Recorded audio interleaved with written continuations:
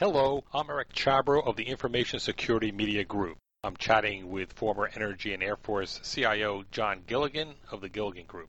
How's it going, John? I'm doing well, Eric. How are you doing? I'm fine, too. What are the major challenges you see agencies and departments facing in securing their IT systems and data? One of our biggest challenges is the fact that we have not been treating security as an integral part of the operations and management of our systems and network. Despite the long time recognition that security needs to be built in, we still have a tendency to treat security as an adjunct, as an add-on. So let me give you an example.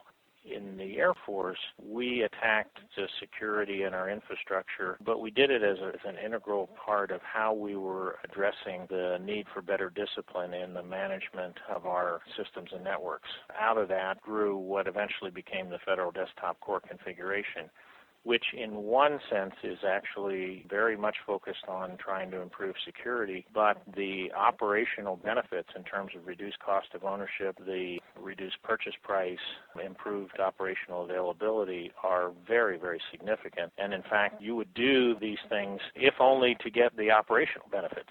But there's also pretty significant security benefits. And so often what we do in security seems to be very focused just on security, and what we end up doing is sort of putting Band-Aids on fundamental weaknesses that really need to be addressed in terms of additional discipline, additional rigor.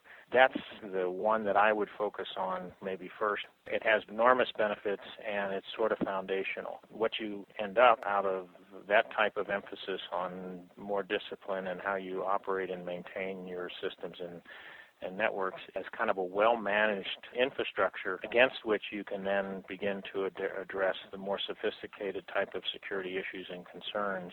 Obviously, you need to move into that arena because well-managed infrastructure does not in and of itself make you secure, but my assertion would be it lets you have the opportunity to really have a chance to start to address some of the more sophisticated threats because you've sort of dampened out the obvious errors and flaws and misconfigurations, for example, just lack of discipline and how systems are added to your network, et cetera, that become just gaping security vulnerabilities.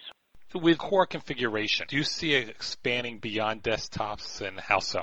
In the Cybersecurity Commission report, our recommendation is that all software and hardware should be configured against, we'll call it a locked down configuration that removes features that are not necessary for operation, that enables the security controls that one would normally expect in an environment, and that those hardware and software configurations are, if you will, pre-installed before the systems are put in operation, and that there are automated tools to ensure that those configurations are maintained. So the desktop and the server was really just the first step. I give credit to my successors. They had to put in place a governance process whereby they rolled out this lockdown configuration for desktops and servers, that they were also testing all of the applications to see what applications now had problems in operating correctly against this new configuration. And the discipline part of it was then going to the commercial providers of those applications, or in some cases the in-house providers,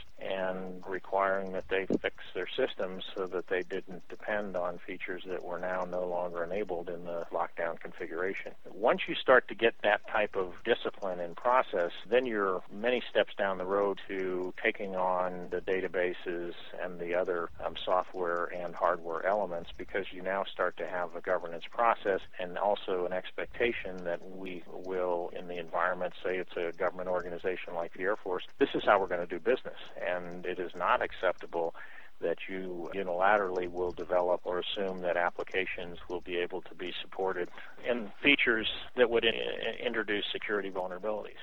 What challenges do you see within government in getting this accomplished? I think there's a couple of challenges. One is just the will to do it. The back pressure is cultural, very strong, and I saw it within the Air Force and those that I've talked to in other government organizations as they have rolled out the Federal Desktop Core Configuration, is that there is a culture within our IT community that says it is preferable and beneficial to let individual organizations be able to do their own configuration. There's some benefit out of this. As you tighten down discipline and remove the flexibility from individual organizations to be able to modify their configurations, there's a lot of resistance. So that is the biggest challenge by far, is just getting past what has been kind of the prevailing culture with regard to information technology, which is kind of grown up out of the client-server technology. The term personal computer is more than a description of a particular brand of machine, but it's really how people think of it. It's my computer, mine or my organization's, and no one outside will tell me how to operate. In the Air Force, I think the contrast would be, or other parts of the Department of Defense, there's nothing else that is so essential to the mission that we delegate to each organization to, you just do it, and you configure your systems, you operate and maintain them according to your local prerogatives and customs. I mean, we don't do that because the consequences are significantly increased cost, but more importantly, often there's an operational impact and a failure to be able to support the mission. In IT, there's a need to begin to change the fundamental culture, and I think that's the biggest challenge. Is this something that can be handled by OMB, or is this something that needs to have a higher type of leadership? I think OMB is in a good position to provide much of the stimulus for this. I think as there's kind of a lot of discussion now about what's the role of the White House in this, I think having someone visible and strong and respected in the White House who would be able to articulate these needs.